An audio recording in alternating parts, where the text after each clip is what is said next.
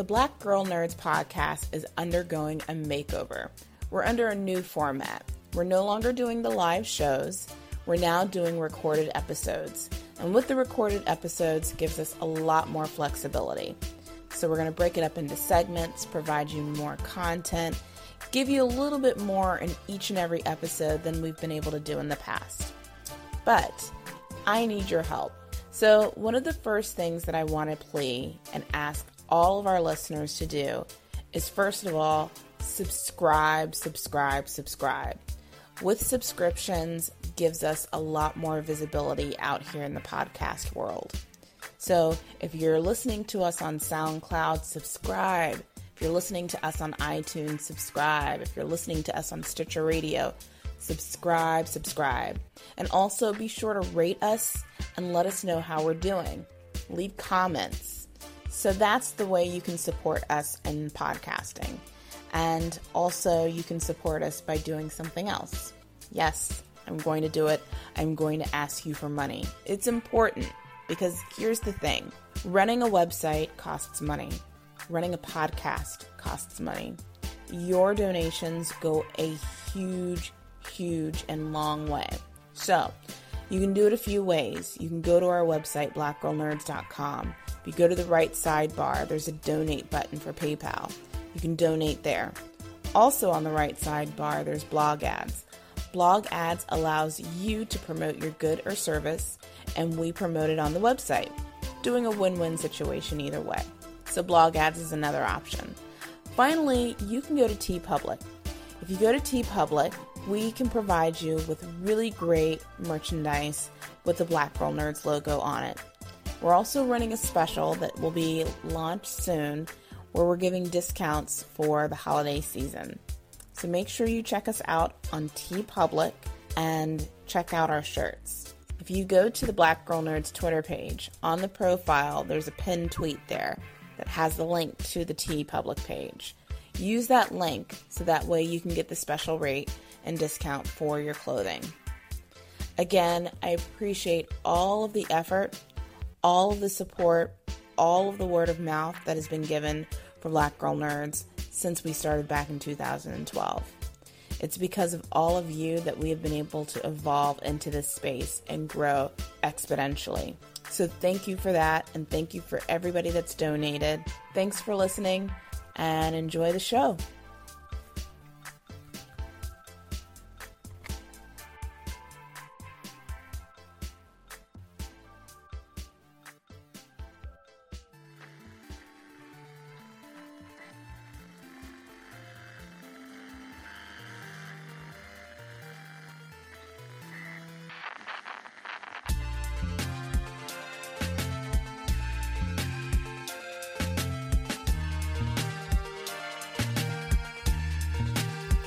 Alvern Ball has an MFA in fiction writing from Columbia College, Chicago.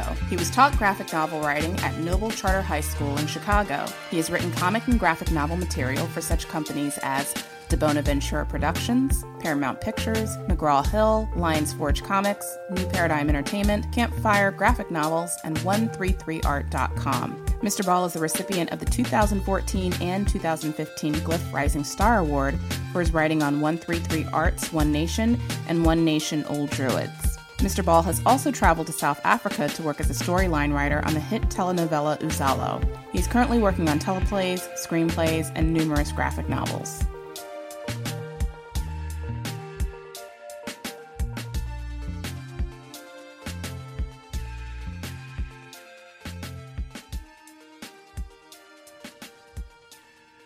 This is Jamie Broadnax with the Black Girl Nerds podcast. Thank you for tuning into this segment with writer, creator Alvern Ball, who is on our show to talk about all of his latest projects and really just his experience as a writer in the comic industry, as a writer in the television industry. So Alvern, thank you so much for being on our show. Thank you for having me. I'm really excited. So first of all, give us some background about the kind of work that you do. You've worked in television, you've worked in comics. Can you give us a little bit of a brief history of your work in both industries? Sure, I will try. I've been writing comics probably for now a good 10, 12 years on and off, just learning it when there was no Google to internet on how to write comics. So I kind of basically taught myself how to write comics, done television, like recently went to South Africa to work on a TV show called Uzalo. And I've done little small things here and there, like I've a project for Paramount, which is based off this movie, but I guess I've done a few things here and there. So when you say, and I'm glad you brought that up about it was self-taught before Google and the internet, explain to us how you taught yourself to write comics and create stories on your own. Sure. I got into comics late. I think I got into it around 16 or 17 years old. And I think it was because of Spawn. I actually came across the toys. And when I saw the toys, I was like, oh my God, this is the exact toy I want to make. And then I found out there was a comic book. I went to this prestigious high school on the north side of the city called Lane Tech in Chicago. And I found this comic shop and ended up finding Spawn. And as I started reading Spawn, I got into other comics. But what I started to realize was that I wanted to write comics, but there was nothing out told you how to write comics. And so what I would do is I would go to school and, I'd be with all these friends that were artists. And I was like, I got these ideas for comics, but I don't know how to write them. So what I started doing was that I basically started extensively just studying the comic book, like opening it up and reading it panel for panel, counting the panels on the page and counting the words on the page. And then a few years later, I came across a book called Scriptwriters on Comic Script Writing. And it had all these different interviews with all these great scriptwriters like Garth Ennis, Todd McFarlane about how they write comics. What I learned from that was that took a great deal from Ennis. He had this thing where he said he would when he started working on the script, he would literally map out the book on like in the margins of a page. So he would draw the idea of how he thought the page should be laid out. And that gave him an idea for how he wanted to tell the story. So that's essentially what I started doing. It was I just started laying out pages in the margins of my notebook, how I thought the page would lay out and an idea of the panel. And then some years later, I guess I perfected my style when I came across Bendis' script book for Powers. One of the things I really loved that he did in the book was that he numbered the panels instead of just calling them panel, like panel 1, panel 2. He just put a number. And I thought, oh, that makes my life so much easier without having to write out panel each time. Oh, and I guess I should backtrack a little and say, when I was in high school, I went and took this class at this institute called the Marwin Institute. It was this free art institute that was in Chicago that anybody that wanted to learn art could take these free classes. And they had this comic book drawing class. Now, take it. I'm not an artist. I can't even draw a stick, like a straight stick figure. But I thought, well, if I can understand what an artist sees, then it'll make it easier for me to write for that artist. So that's what I did. I took like this 16-week, no, I take that back. It was like 12-week course on comic book drawing. And I could not draw. Like I said, I can't draw word for lick. But I took this course believing that, if I could understand what the artist sees, then it would help me as a writer. And that's kind of how I got into it. Wow, that's amazing. And I mean, obviously from doing that kind of research, having that academic background, reading all of those books, it's paid off very well because you have a lot of awards under your belt. Glyph Rising Award winner back in 2014 and this year in 2015. And you've also won for screenplay competitions as a quarterfinalist and TV pilot competitions. Is writing for comic books any different than writing for television in terms of how you are building the story structure, or is it two different kind of mediums where the story is told in a different kind of way? I think comics, they're essentially harder if you haven't written them. I think they're essentially harder if you're coming from, say, a screenwriting. To comics, you kind of get a general idea of how it works. But I always tell people, I used to teach comic book writing at high school here in Chicago. And what I would tell people and my students is that when you're creating comics, you have to look at each one of these panels as like a small picture within a picture. So every time there's action, there has to be a picture within a picture within a picture. And I think for comics, it's harder because there are a lot of people that get into it thinking, oh, yeah, this will be easy. And then when you first sit down, you have this overarching idea of how a story should play out. And when you're writing a screenplay or a teleplay, it's very easy to just, knock out a few lines of action and then give dialogue. But when you're writing comics, it's like you're having to write every minute piece of action. Wow. And a lot of people don't get that it's just the small, minute movements that you're having to write. So your descriptions of a panel or even panels on a page can be somewhere between a page to 3 pages. Whereas if you're in a movie or a teleplay, you can do a whole scene in 1 page. You had mentioned earlier that you worked on a TV show called Uzala, and you traveled to South Africa for that TV show. Tell us about your experience traveling out to South Africa to write for a TV show. It was a crazy whirlwind experience. Like, basically the producers, my writing partner, Aaron Lewis, who was also my partner in this company that we started, Arion Digital Media Group. He's a director. And so basically he knew the producers of the show, and they reached out to him. They were like, we got this show, but they were having some problems with the story. And he was like, dude, you need to read this. And I read it. And as soon as I read it, it's like I instantly I kind of just resaw how to remake the whole show. And so I wrote this treatment, and by Wednesday they were saying, okay, how fast can you get to Africa? We were like, are you serious? And I thought he was playing, because he sends me the email. He goes, they want us to come to South Africa to work on the show. And I'm like, this is not happening. I just wrote the treatment, a day ago. This is not happening. And so by Thursday, I was literally going to the passport. And by Friday, I was flying out to South Africa.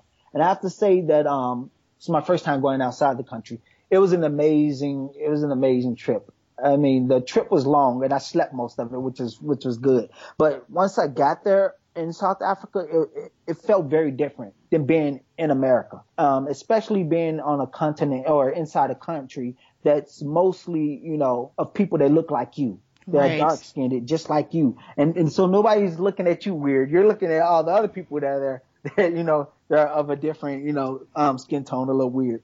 But, we got there. What I found to be most impactful is that at the time when I got there, the Mike Brown thing had just exploded over here. Mm-hmm. And people in South Africa were more concerned about what was going on over here than what we're as Americans are concerned about what's going on over there. They were more knowledgeable about everything that was happening at that time with Mike Brown's murder and the subsequent murder of Trayvon. They were wondering what's next. And they were like, is this going to explode into something bigger? That really shook me to my core, to the idea that we always hear about how, I don't want to say here, we always see how the media portrays Africa as being this third world country. It was like there were these massive, large buildings everywhere. There was all this infrastructure. And it was like, okay, so this is not what I see on TV, because I had this idea, like I knew it wasn't as bad, but I thought, okay, there's still going to be poverty everywhere. And it was not. And it was like, it was this beautiful landscape of just, I don't know. It's hard to describe. We went to this Zulu park. I won't call it a park. It was a park. It was a piece of land. And we stood on this balcony. And one of the writers that was with, he goes, look out over this land. And we were on this balcony, and I look out, and there's land everywhere. Mm-hmm. And the guy, Sibu, who's now a director for this show, he goes, this is Shaka's land. This is our land. This is your land. And I just swelled with pride, because I was like, wow, I'm not even, from here. And you're telling me this is my land too, And it was just an amazing experience that, I always tell people, that if you get a chance, you should go back to South Africa. Because one of the biggest things, like we went into this township, and this is just to veer off a little. We went into this township, and there were people that had a little less money than others. But what I found interesting, like I go to ask Sibu, I was like, what's the biggest crime in this area? And he goes, car theft. And I'm like, wait, that's it? And the reason I asked this was because we had stopped on this location to look at this house. And this house was literally a mini mansion. And right next to it was what we in America would consider a shack. And I kept asking him, well, are you sure it's only car theft? And he goes, yeah, it's the biggest thing here. And I'm like, so nobody's trying to kill each other? And he goes, no, everybody lives, we all understand who is who. And he was telling me that like this mansion that was sitting on this plot of land, it used to be a shack. And the guy or the family that owned it worked their way up and built this mansion. They built it from the shack into a mansion. And I thought that was just interesting that nobody, because you had, middle class, lower class, or whatever you want to call it, and people with money all living right next to each other. And nobody was trying to kill each other. I find it very interesting that any sort of film or story that we see depicted in the media of several different nations in Africa always show the grittier, more negative and ugly side of these nations. I mean, there are so many Oscar-nominated movies that tell about different countries in Africa where they're dealing with terrorist organizations and stealing diamonds and killing young kids, for money or for gold, and bringing many young kids into slavery. And these are things that have happened in African nations. But I know that there's more to that continent than the images that we see on television and the images that we watch in all of these movies. And it's very unfortunate that that is the only side that we see. And I think it's very telling that when you think about some of the production companies and even the creative teams that are behind the making of these films, there's not that many black faces in the room, that they're told through a white lens. And it makes me wonder, why are we only seeing that kind of imagery when we don't see all the other aspects of what the continent of Africa has to bring? I remember myself when I was in college, I went to a HBCU, historically black college university, for those that don't know what that acronym means. And my professor was Kenyan, and he told us, he's like, look, Kenya is not what you guys see here in America. I laugh when I watch images on television of Kenya because that is not what my country looks like. And like you mentioned, there's a lot of industry there. A lot of African nations at this point are leading in the digital age. They're leading in technology. So I just find it very interesting that, we are still now in 2015 in this space where continent of Africa is still seen as a third world place, and many nations within it are seen as third world countries, when in fact that is not the case at all. But I guess it's up to us to tell stories that are really depicting of what it is to be a part of the African experience. Yeah, and I think that's why the producers, after we got over there, we met one of the producers. Her name is Mitzi, and Google. They're both producers, and Google's the executive producer of the show. And that was one of the things they talked about a lot. Was that we got there, they were like, we read your treatment, and they were like, the thing that really got us is that I guess they had all these previous writers who were colonial bound, from England or whatever, and each one of the writers that came in to work on the show kept trying to make the Africans out, the savages, kept trying to make all the African people be bad and villainous, and each one's killing each other with guns. And one of the things they told me that after they read the treatment, they were just floored that I had made none of the characters be barbaric, and none of them were killing each other. And I was like, exactly. Why do we, it's a story. There's a story here. And that's one of the things I really loved about Gonzalo, is that it was done by Black Africans with the idea that Black people in general don't have to be savages, that we don't have to be murderers, that we can do more than play the shuck and jive. And that's what I really loved about what they were doing with the show, that they were telling this dramatic show about these two brothers, these two kids who have been switched at birth. And they were in two different families, only to realize that this inner being, or this inner about them, was pushing them towards these opposite families that they actually belong to. That was really cool. And I loved also, I should mention, I just loved that every time South Africans, wherever I went, they didn't speak about South Africa, they spoke about Black people. So every time they talked about America or anybody else that was of color, it was always Black people. And one of the questions I was asked was, why don't more African Americans or Black people come to South Africa? And it was like, and I couldn't answer that until I got there. And then I realized it's because we see these images where we think there's Ebola, there's no structure, and it's like, it's the opposite. And I realized after coming back, that's what America wants you to believe. Yep. They want to brainwash you so you don't want to have to go back. Because once you go back, you realize, like I tell everybody, is that almost every week or so, I dream about Africa. My body longs to go back to Africa. to go to South Africa, you know, and I just remember having this conversation with a few producers and some other South Africans where it amazed me that as a continent, South Africa feeds the world. The world doesn't feed South Africa. Yeah. And I keep telling people that South Africa doesn't need not even South Africa, but I mean Africa as a continent doesn't need anyone. The world needs Africa. Africa can sustain on its own. It has its own fuel. I mean, they're ahead of the game right now in terms of technology, in terms of cell phone use and the internet. They are actually on the cutting edge of the digital age. And when you think about things like who are the wealthiest earners in the world, the wealthiest black woman, it's not Oprah Winfrey. It's an oil baroness that lives in Nigeria. So, I mean, I just find it very interesting that we have such a warped perception of what Africa is. But then, you know, we have been brainwashed. It goes back to what I said before about the Oscar-nominated films. Like, I can think of off the top of my head movies like Hotel Rwanda, Blood Diamond, The Last Scotsman. You know, these movies dealt with terrorist organizations. It dealt with a lot of slaughter of innocent people and people being enslaved. And it's a shame that those are the kind of stories that get the most attention that are based in the continent of Africa rather than stories of just everyday people or even a wealthy billionaire oil baroness and how she became who she is today. Wow. So it is a very interesting thing that unfortunately we're getting a very one-sided view of what Africa is and definitely what South Africa is, because then you always hear the word apartheid associated with South Africa. I wanted to switch gears a little bit. You have a project called When We Were Kings. Can you tell us a little bit about that project? Sure. When We Were Kings is a webcomic that's been published by Afropunk.com. Oh, I love them. Yeah. So they've been publishing this weekly comic book, where I think we're up to chapter 7 comes out tomorrow, actually.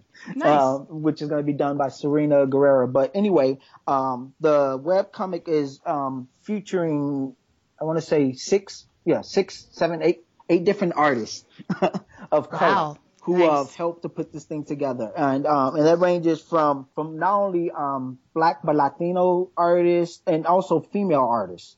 And the story is basically the story of this astronaut named Eric, who returns to Earth after there's been a nuclear holocaust, only to discover that his wife and son may have survived this holocaust. And now he's set in this post-apocalyptic world searching for them. So it's kind of like, I always say, it's kind of like The Road meets Book of Eli, where this guy is searching for his family. And along the way, he comes across these various characters and various different societies that have sprung up out of this holocaust, out of this nuclear holocaust, and how this new world is portrayed. Wow. So that's basically what When We Were Kings. And like I said, I think we're on chapter 7 right now. Chapter 7 comes out Monday, and then chapter 8 will be coming out the week after.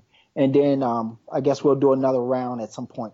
What's your opinion right now? Because I think there's a big conversation happening with respect to comics and diversity. And a lot of the big two, I should say, you know, their feet is being held to the fire. Social media and folks on the interwebs are really pointing out the lack of diversity in the staff room at both of these publishing companies. And I wanted to get your take on what did you think about the recent publication of the hip hop variants that were happening through Marvel? What are your thoughts about that, and also the response to people criticizing the hip hop variants because of the fact that Black culture is being commodified through images of hip hop, but yet we're not seeing many people of color in the writer and editing room? Right. So I guess that's always been hip hop, right? we can put out the product, or, you know, we can create the product, but we can't own our masters, if you want to say that. Mm. You know, you can't own your master copies, but you can put out something. I thought with the Marvel thing, it was just a bad choice on them to do this homage at a time when really, okay, you're gonna get African American artists, not all, but some, to create these homage covers to all these great hip hop albums. But at the same time, you won't get Black writers to write any of the stories that are in these same comics. Mm-hmm. And now I'm not saying hire me because of my skin, but I'm saying level the playing field. there was something that, and this is not to take away from any of the writers that have been hired as of late by Marvel and DC, but it's interesting that there's only been two, and I think, and I think it was Hannibal that said it. Hannibal, is a writer friend of mine. And, I think he said something like, it's great that Marvel hired Coates, but he was like, what about the writers like me and him that have been learning this craft for the last 10 plus years, that have put in the work to learn this craft and that know how to do it? Not saying that somebody from the outside can't do it, because easily you can. If you can write just about anything if you can learn it, I think. But what about all those writers that have been submitting left and right, Right. I think it was a couple years ago, Eric Stevenson said something about the reason that Image didn't have any black or more black creators, because black creators weren't submitting anything. And I thought, wow, that really? No black creators are submitting anything.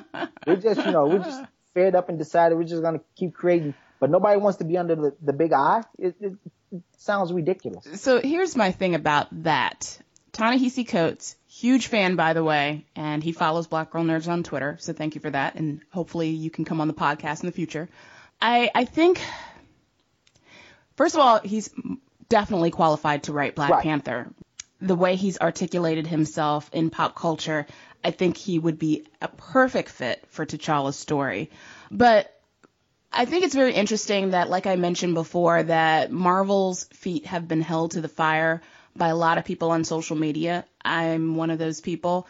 And that all of a sudden I noticed a Twitter exchange between Ta-Nehisi Coates and I forgot the name of the Marvel editor that sent him a message on Twitter. But anyways, there was a conversation and he invited him to say, hey, send me an email and we can get together. And that's how the relationship happened. So Marvel took it upon themselves to make it very public, which I thought was very interesting. I do find it interesting that they hired him and made it very public. It does feel slightly like it's a PR move on Marvel's part. And I mean, I could be completely wrong in my assessment, but just based on what I noticed on social media, the Marvel hip hop variants getting a lot of backlash, to the Strange Fruit backlash that had happened, to Axel Alonso's response, that backlash happening, and then they hired Ta-Nehisi Coates. I just find that the timing was very interesting. And you're right. I mean, there's so many black artists out there and writers that have been doing it for years, and yet they're still not getting enough visibility from the big two as they should. So yeah, it did feel like it was very PR-ish. Yeah, it's just like when David Walker dropped Cyborg. It was like everybody was happy for him because it's a great moment in that feel like, oh man, one of us got in there, we made it, But then I think in the last couple of months he's dropped 2 or 3 more books with Marvel and DC, and it's one of those things. Was like, he's a great writer, he's getting his shot. Aren't there other writers? Other than again, and it's not to throw salt at any other writer. Yeah. That's made it in there. But if I say it that way, it feels like it, And it's not like at some point in my career, in my life, maybe I'll get that shot. I mean, everybody looks for it, but I'm not looking for it right now. But I mean, there are other writers I think that are qualified that I see every day that I'm like, why isn't this guy getting a shot? And I can say that not only for the big two, but for the medium-sized publishers too. I know a guy that writes for a medium-sized publisher. Right now, I will tell you, I can write him under the table, but I still can't get that same shot that I know he got. And I don't want to say it's because of race, but when I look at it, I kind of get this feeling that he's in the good old boys club and he doesn't probably even realize it. And again, it's not to put a spotlight on anybody and say, hey, you letting this guy in but won't let me in. But I've literally had meetings with some of these medium-sized publishers where I've been told, wow, this is one of the most professional pitches I've received in years. And then in the same voice, in the same breath, to go, well, we're not looking right now to do any new creator-owned stuff. Then why have a meeting with me? Right. Right. Yeah. I mean, I agree with you 100%. I find it just very interesting that in the comic book industry that there's only a select few that get to work on massive comics, work on tons of content as well. But I just feel like the playing field should definitely expand out to other comic book writers and Black comic book writers. Mostly it's men that are doing the writing. I don't see many women's name being thrown out there. There's a lot more Black female artists that I know of that are, starting to get out there with Marvel and DC and seeing Afua Richardson's work out there and Ashley A. Wood's, her work out there. But I really would like to see more Black female writers being mentioned. I was at the Black panel over at San Diego Comic-Con, and when they had announced Milestone 2.0, which is very exciting. I'm very thrilled that Milestone is coming back. But when Reginald Hudlin and Dennis Cowan and Derek T. Dingle were up there talking about who they're bringing on as writers for their company, I didn't hear any women's names mentioned. Oh, I totally agree. I totally agree with that. It's interesting that not only for Black writers, men or male or female, but also there's like how many Black editors can you count? Right. It's like it's tunnel vision. If you're only getting stories from one type of person or one type of people, then these stories soon try to perpetuate an idea of what it's like to be a person of color or a person of the opposite sex. There's just like this that stupid what's that new stupid movie that's coming out, Gods of Egypt? That's so laughable. God. It's like how could any person that's of color go, yeah, if you didn't have an executive of color in that room going, this is a bad idea. I can't wait to see that movie, Tank. I cannot wait. I mean, did they not see what happened with Exodus? Did they not be able to see sort of the blueprint of what happened with the release of Exodus, the backlash from social media, and then the response from the ticket sales? I mean, I just don't understand how anybody can greenlight a film with a historical context based in the continent of Africa, country of Egypt, and not have any people of color except one. They cast Chadwick Boseman to shut us up. Right. He's like I hate to say this, but he's like the magical Negro, right? Like, and it's nothing against him. It's like, if we get him, then, this will be okay. People won't protest. They won't be mad about it. Cause look, we got somebody in the room. We got a Black guy. Him, right? So we're good. It's ridiculous. Like, yeah. So like for When We Were Kings, one of the things I made sure to do was that I hired, a Black female editor because I wanted this whole thing to be as diverse as possible.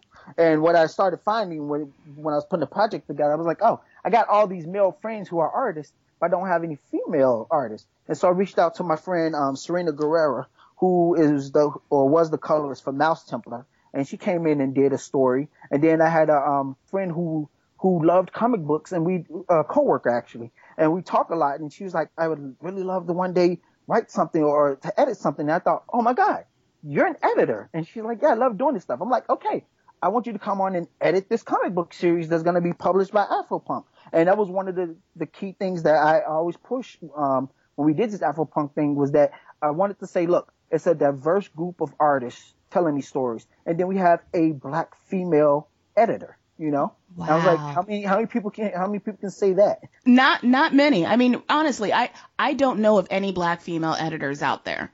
And it wasn't until I started working on Black Girl Nerds and curating content and talking more about comics that I started finding out about Black female artists out there and Black female writers of comic books, because I thought we were an anomaly because you just don't hear about it. And then I hear about women like Aletha E. Martinez, who has been in the game for 16 freaking years.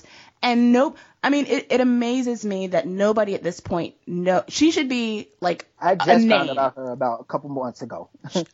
Exactly. She should be, first of all, she should have a blue check on Twitter. She should be a name. People should know who she is. She's been working for Marvel for 16 years. She's worked as Axel Alonso's assistant for many years. It just bugs the crap out of me that nobody knows who Aletha E. Martinez is, and she has been in the game for a long time and worked on almost every single comic that we all know and loved as kids. Sorry to date you, Aletha. And then including working on Heroes. Like, It's unfortunate that this industry is very dude bro-ish and that women get pushed aside when there's so many of us that are creating content and doing the work and we're just not being acknowledged. And then they just have their good old boy network of just a few dudes that just got in at the right time or know somebody that knows someone, and then they get all the accolades. They're getting all of the work. And I'm glad that you said that you were like, hey, why don't we look for someone that's a female editor to give us a different perspective on this comic? I think that's how people should think, that there should be more diversity. Yeah, I don't understand why people don't think that way. Yeah, because I think I grew up with 4 sisters, so maybe that's why. But even when I'm working on female characters, I'm always striving to make sure I'm not being overbearing in my idea of how it should be, because I'm a guy trying to write from that perspective.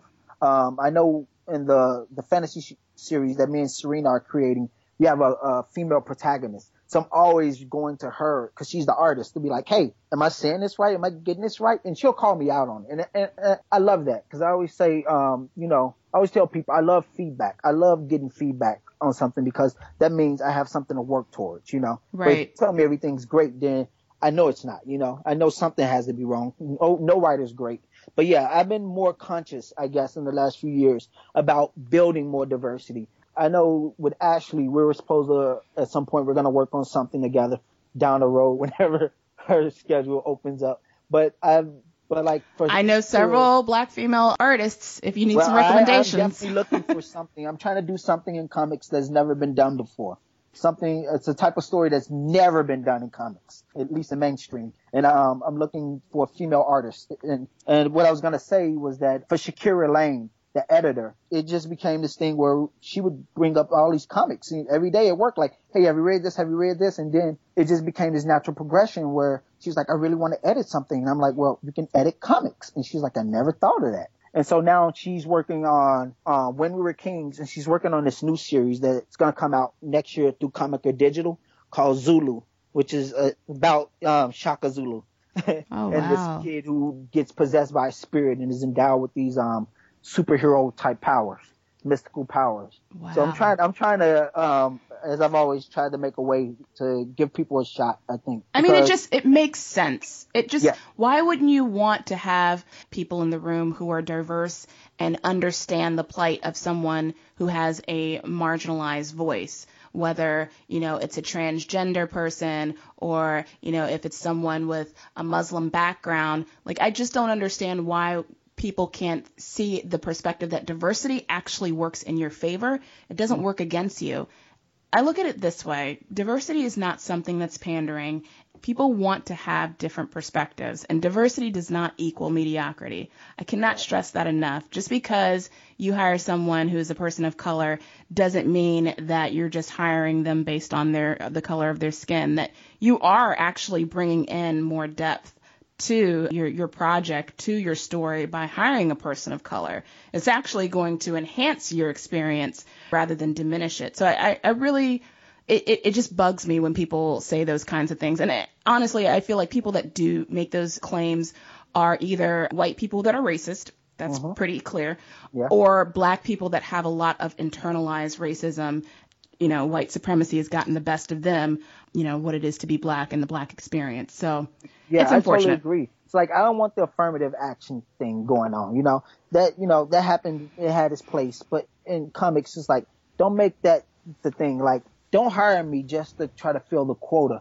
If anything, don't hire me at all. Hire me because I'm the best fit for it. And what that means, if you want to really level the playing field, then all I'm asking for is let me pitch just like the next person. If you got X, Y, and Z books that you think you want writers on, then put out a call to a certain many of writers. Doesn't have to be a certain color, just X amount from this group, X amount from this group, and tell everybody, okay, here's the criteria. Pitch me a story for this character, and whoever has the best story, that's who you grab. Exactly.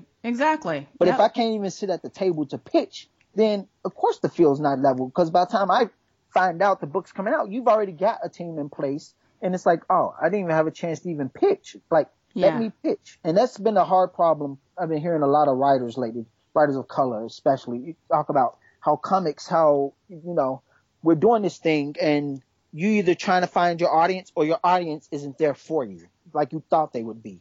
And it's coming from the indie part where you see a lot of writers dropping out lately or thinking about, stopping what they're doing because they just don't see an end to it. You're putting so much money into creating these comics, and yet you're still trying to figure out how to balance the sheet at the end of the day. I was talking to Jason Reeves, a good friend of mine, and we were talking about how we want to be able to sit at the table instead of being at the table begging for scraps. And that's how I feel like, especially as a writer coming into comics and trying to break into, the larger houses or even the medium-sized publishers, is that I'm at the table begging for scraps when I know I'm bringing you quality content. If this had been 10 years ago, I'm like, yeah, okay, I still got work to do. That I think this industry forgets is that all these great artists, all these great writers, they were not great when they first started. Exactly. That's another thing. You got to give people a shot. And I think that's how I got started publishing comics. It was because at one point I wanted to send stuff out and nobody was accepting pitches or anything. So I was like, you know what? I'm just going to put it out there because I feel like there's got to be somebody can't tell you your story, Right. Nobody can't control the story that you want to tell. And there's got to be more than just one story in the world. Sorry to go on.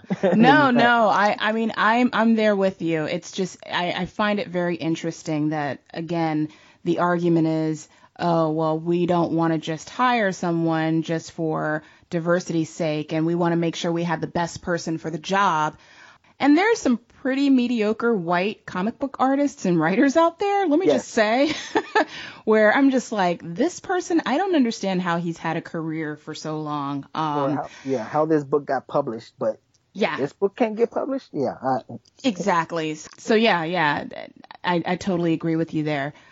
So why don't you tell us what projects are you currently working on? And also, just for our listeners, give us your social media shout outs and where we can find you online, so that way we can continue to support your work. Sure. You can find me online on Twitter as Alvern Ball, or on Facebook as Alvern Ball, or you can find me through my new publishing endeavor, ariondmg.com. That's ARIONDMG.com. And you can find both of those, Arion DMG, on Twitter or Facebook also. My latest graphic novel, which will be coming out in March in store-wide, it's called Dime. So that'll be coming out in March. I just released Virgin Wolf digitally. I think the last issue came out last month. Yeah, the 8th issue came out last month. When We Were Kings, which is being published by Afropunk.com, that's up now. Chapter 7. Chapter 8 will drop week after next. And that's going to be broken into 2 parts because Jason Reeves decided we need to really blow up the story because he really loved it.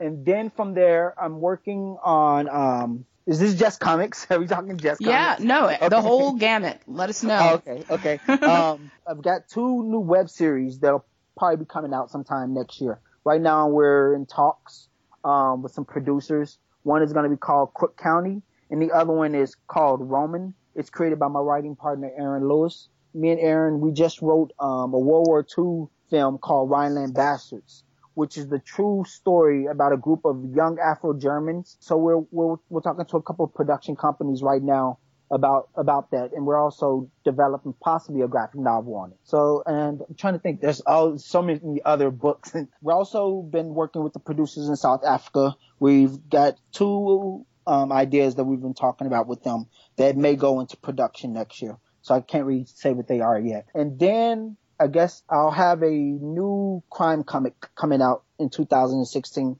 called In the Dead of Night. I think that's about it. I'm sure I got something else. Oh, and Zulu, which is coming out next year through Comica Digital. That'll be a web comic, and then it'll go to digital through Comixology. And that's drawn by Michael Watson, a book for Titanium Comics called The Fraternity. So I think I'm up to issue 3 on that. That'll be coming out pretty soon. I'm about to start drafting, or I should say not drafting, start writing a graphic novel for this Doctor. That'll be coming out next year. Wow, you're busy. Yeah. And I'm working on the edits on my novel. My novel comes out next year. It's called Only the Holy Remain. Wow, very good, very good. Well, thank you, Alvern Ball, for coming on and talking to us tonight. This was a great discussion. It was an awesome discussion. Thank you for having me.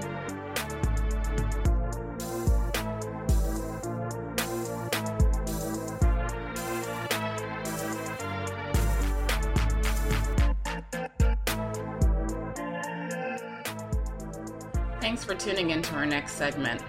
So if you are an Arrow fan, then this is definitely a segment that you're going to enjoy.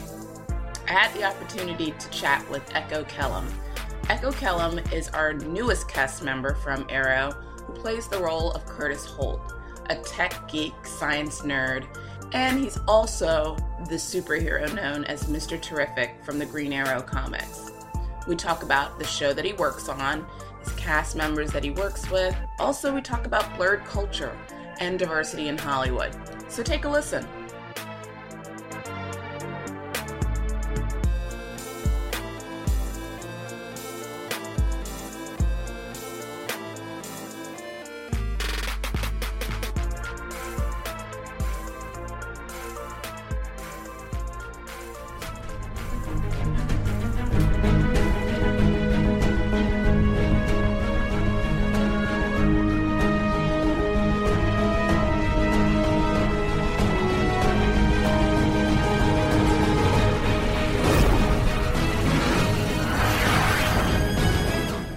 Thank you for tuning into this segment of the Black Girl Nerds podcast. This is very exciting for me. As you guys know, I live tweet every week, Arrow, aka on the hashtag Dimbos on Twitter. And Arrow is one of the greatest shows that is happening right now on the CW network. And we have a guest here tonight who is a new character in the latest season of Arrow, who plays the role of Curtis Holt, aka Mr. Terrific. We have Echo Kellum here with us on the Black Girl Nerds podcast. Thanks for coming and talking to us tonight. Absolutely. Thank you so much for having me. So, Echo, I know this is really exciting for you, getting the role of Curtis Holt. How did you prepare for the role, first of all? And tell us about what happened when you got that phone call saying, hey, you're going to be Mr. Terrific now.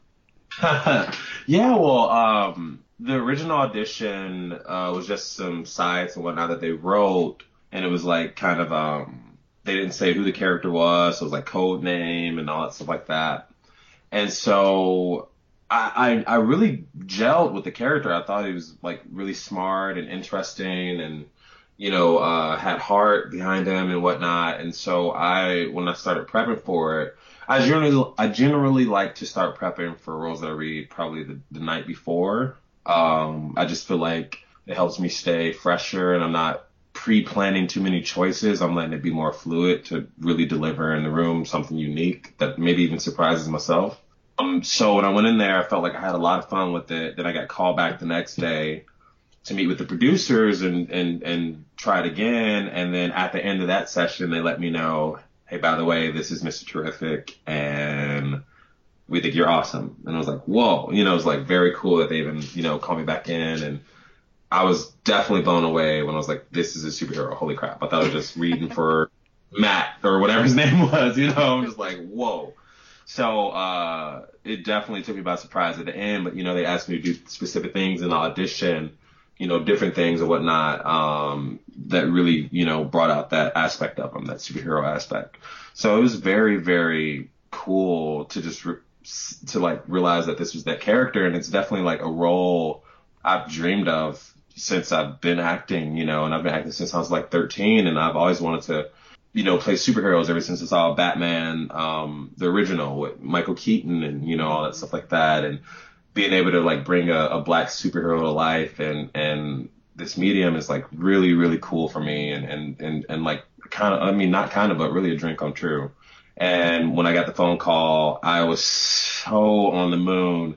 And what was so funny is like I had just gotten like kind of crapped on a little bit I was in New York, and then something bad kind of happened to me where I was kind of played a little bit, but then I had this thing that I knew I had just booked, and I couldn't say anything. And I was like, but it was just like really cool. I was on the moon and just like, holy crap, I can't believe that they want me for this role. Like, but then also knowing like, I feel secure in my abilities, and I really feel like I could bring something special to the character. And I love that they thought the same thing too.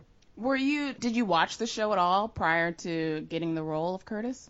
I saw a couple episodes. I really don't watch a ton of TV generally, or movies. I do a lot of live theater and live comedy and stuff like that. So I rarely am at home. But from the episodes I saw, I thought the show was really great, and all of my friends are like they are on top of everything. But I'm like busy and working and stuff like that.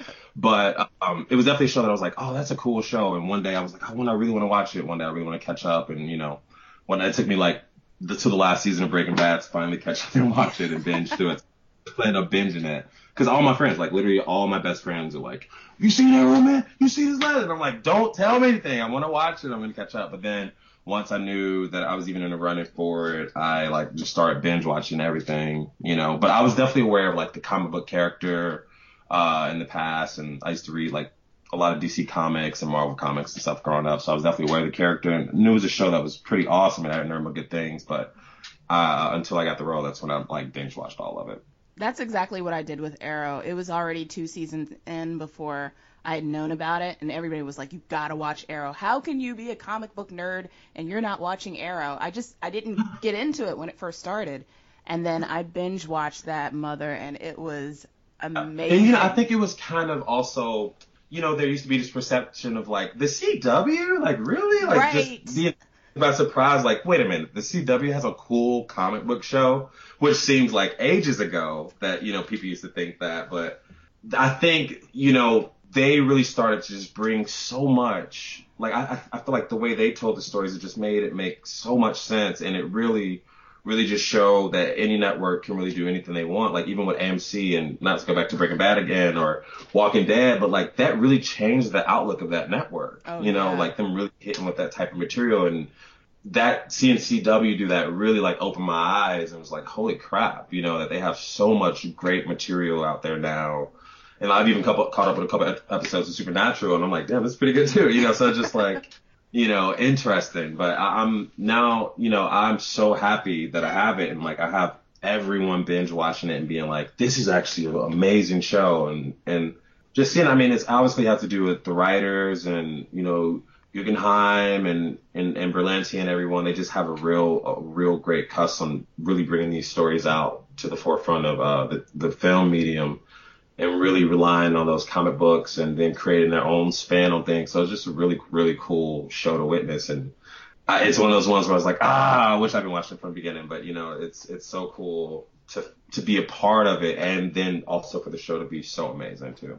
But also, as the actors, you guys play such a significant role in making this show so fun and entertaining to watch, because the chemistry between you and Emily Bett Rickards is amazing. Emily Bett Rickards plays Felicity Smoke, and this is like some of the best chemistry that I've seen in a long time between the two of you. Like, seriously, if you guys had your own show, I would totally watch. I have to give a lot of credit to David Rappaport. He's the casting director. And even when I came in there and read it the first time, he was like, oh man, I think you and Emily would have a blast together. Like, he said that, and I was like, oh really? It was just interesting. But he has a great eye, like, and he's a phenomenal casting director, and he saw it from the jump, and then just the second I got on set, it was like I hadn't seen a friend in years, and we just picked back up. You know what I'm saying? It happened naturally for the two of you.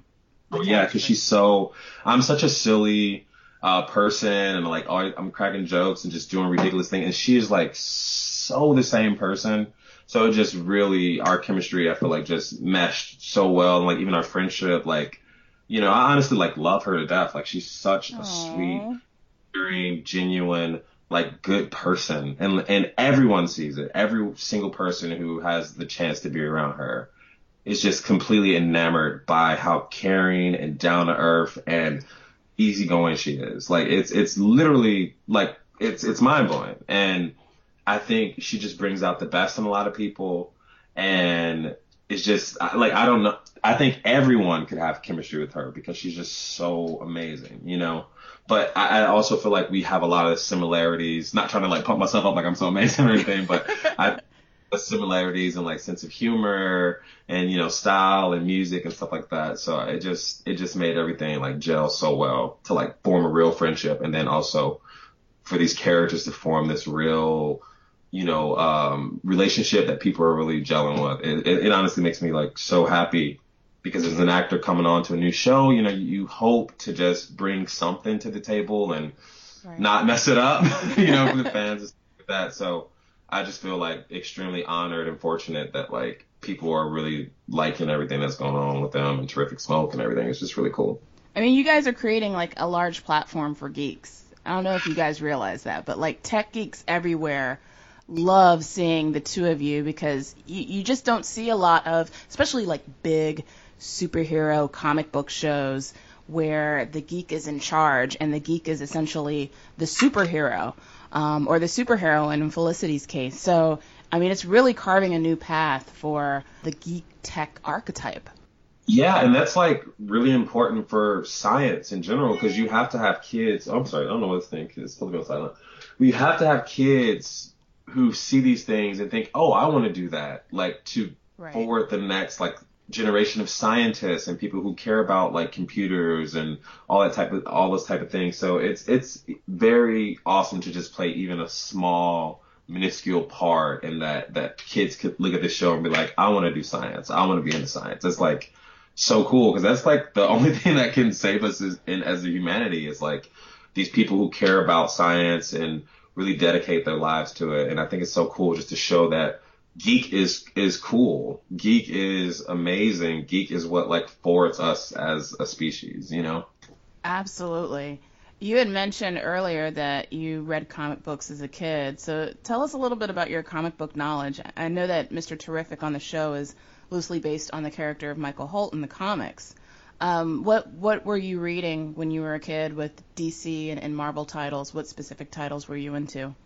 I loved all the Dark Knight stuff. I thought that was like super cool. And then a lot of sagas like Death of Superman, like Marvel, like Age of Apocalypse, the Onslaught sagas. Nice.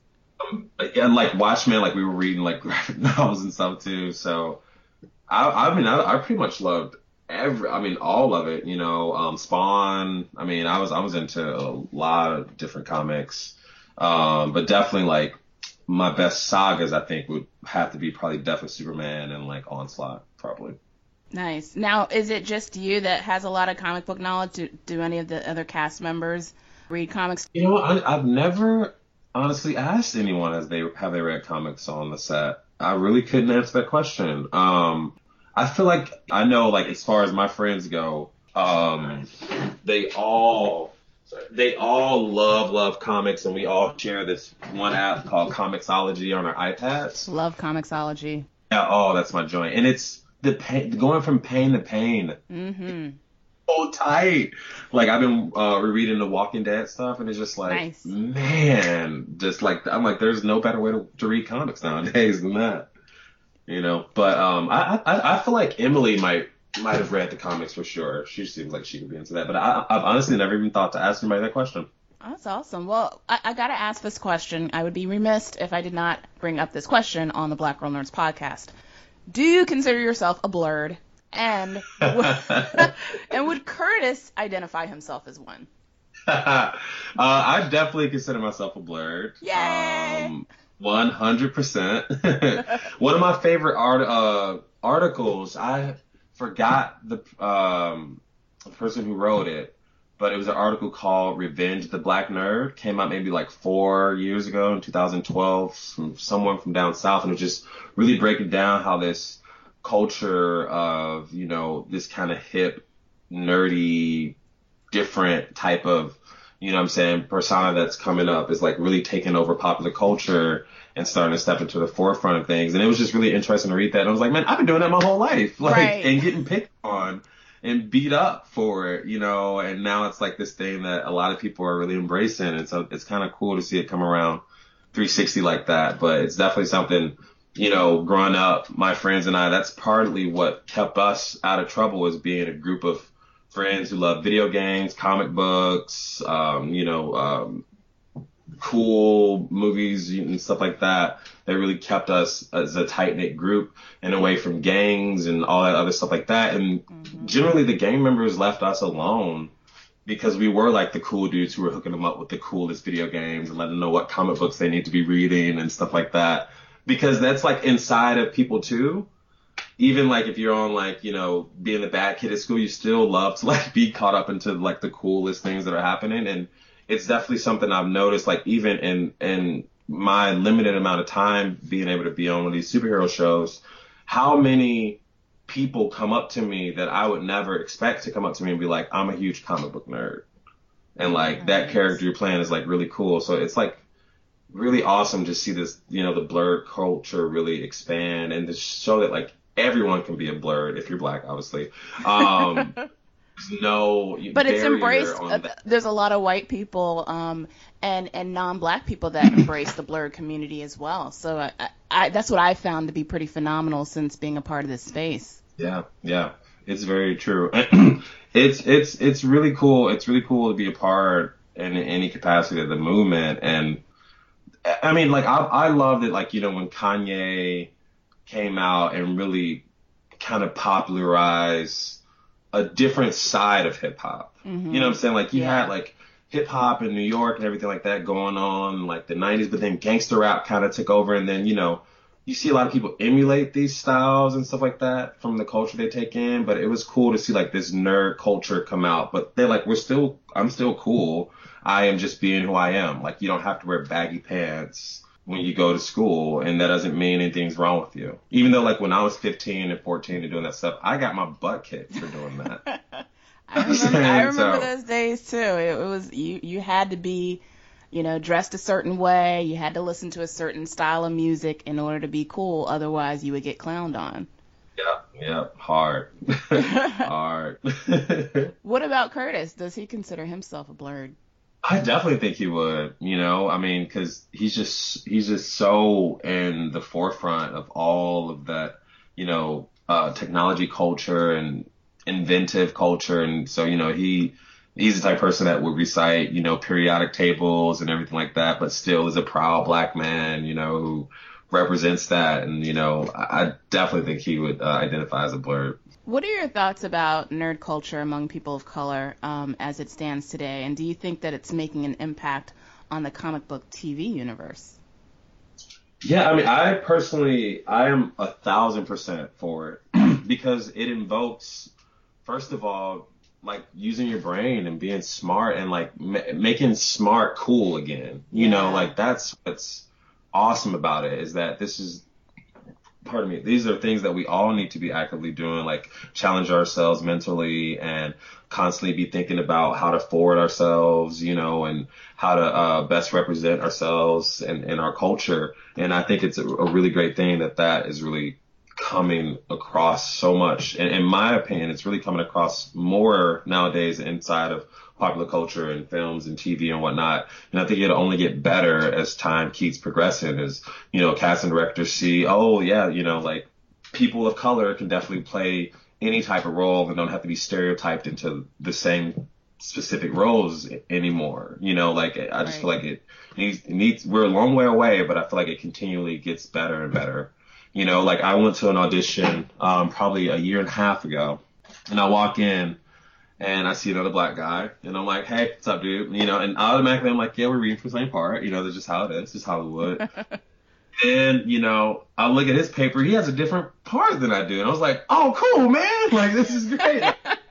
We're cool now. We're not now. necessarily competing against each other for the same things anymore, And then this most recent pilot season, I got to test, and test basically just means you get to be a finalist for a role in a show, and they just take you to the network to see what they think. I got to test for a couple of characters that were not originally written as black, and that were leading characters and stuff like that. And it was just really cool just to even get to that close in the process, which something 10 years ago they might not even taken a chance in doing that. Right. So I feel like in those ways and whatnot, we keep changing the dialogue, and I feel like the blurred culture and stuff like it's really helping forward that dialogue to change it.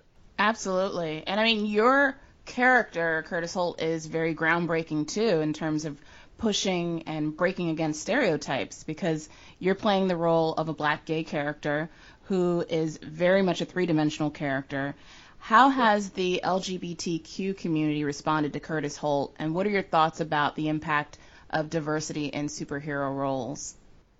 I think the LGBT community has been very, very, very supportive. And that's important to me. I was partially raised by an LGBT father figure, and like he just seeing like his pride and how happy he is to see that these diverse characters can exist on TV. And then also like just my friends, like I have a friend who is transitioning or whatnot from being a man to a woman, and he came up to me in the bar a couple weeks ago and like had tears in his eyes because he's just so happy that he could see someone on TV that represents him, and she is white, and it doesn't matter about the race. It's just, that they can be represented.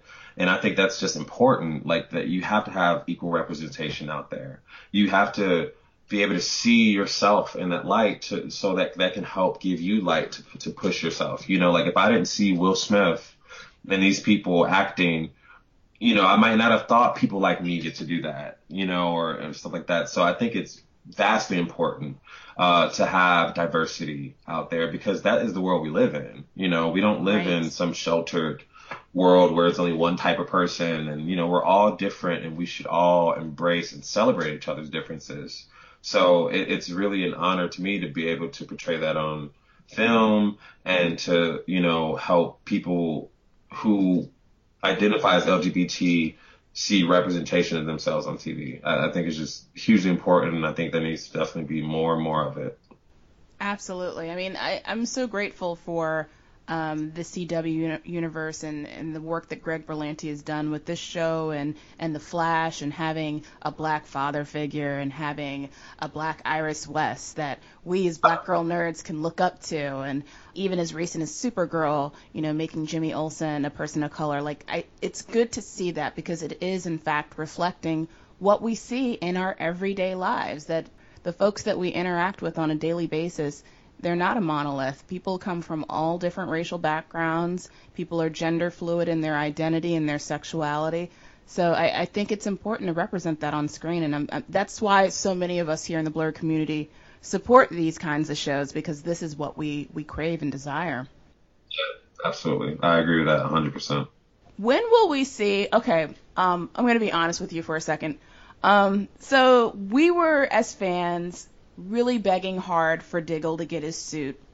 Once he did get his suit, it was an interesting hat that kind of looked a little bit like Magneto from X-Men, and he got coined the term Magnegro on Twitter because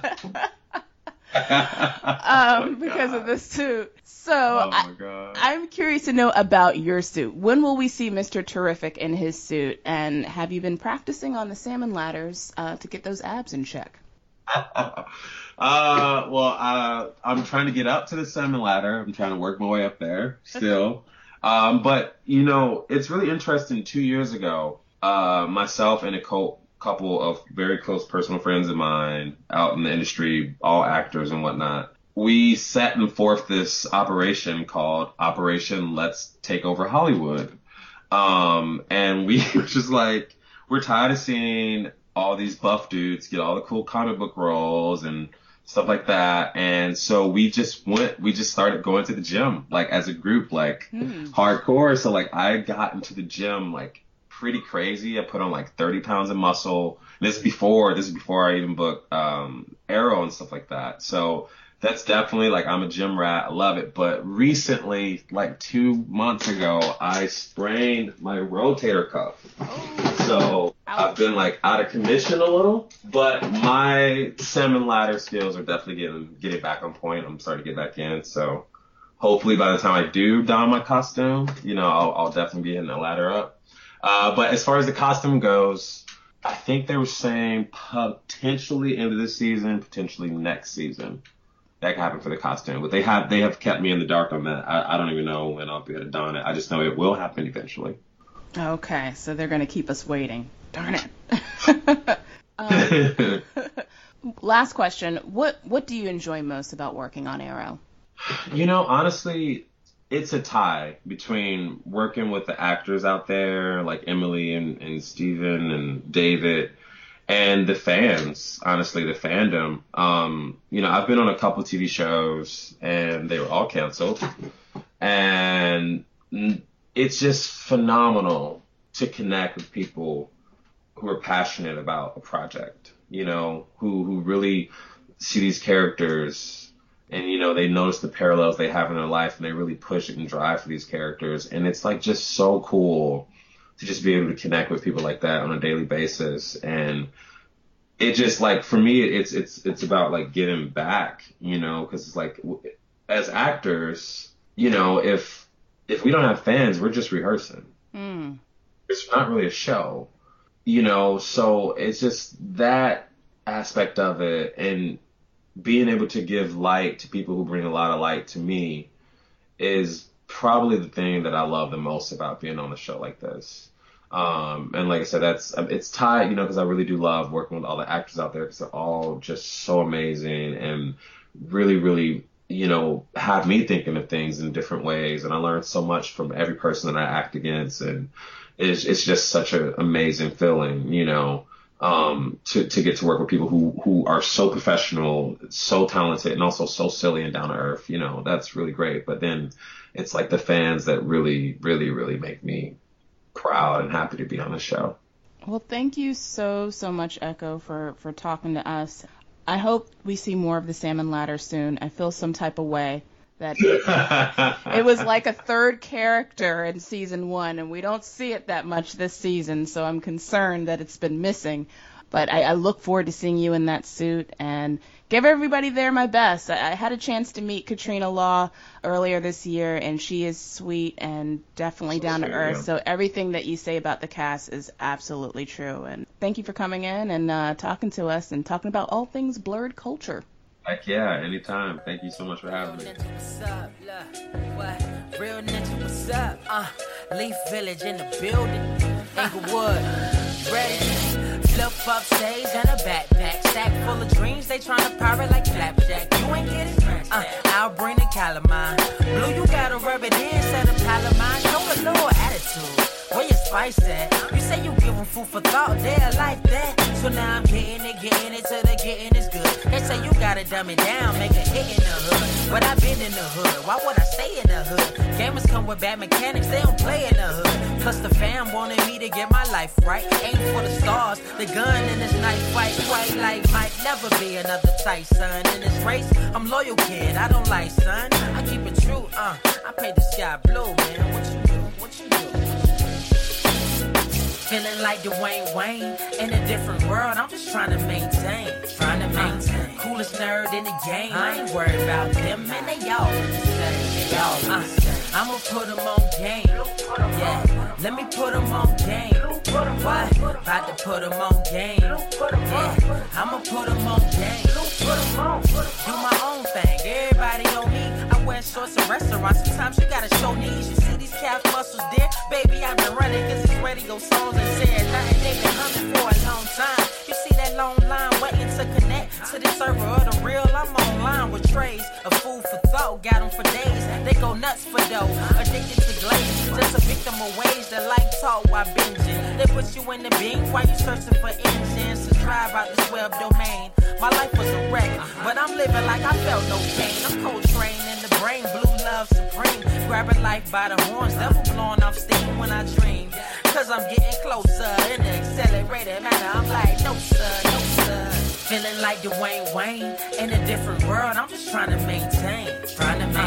Coolest nerd in the game. I ain't worried about them, man. They all the same. I'ma put them on game. Yeah, let me put them on game. What? About to put them on game. Yeah, I'ma put them on game.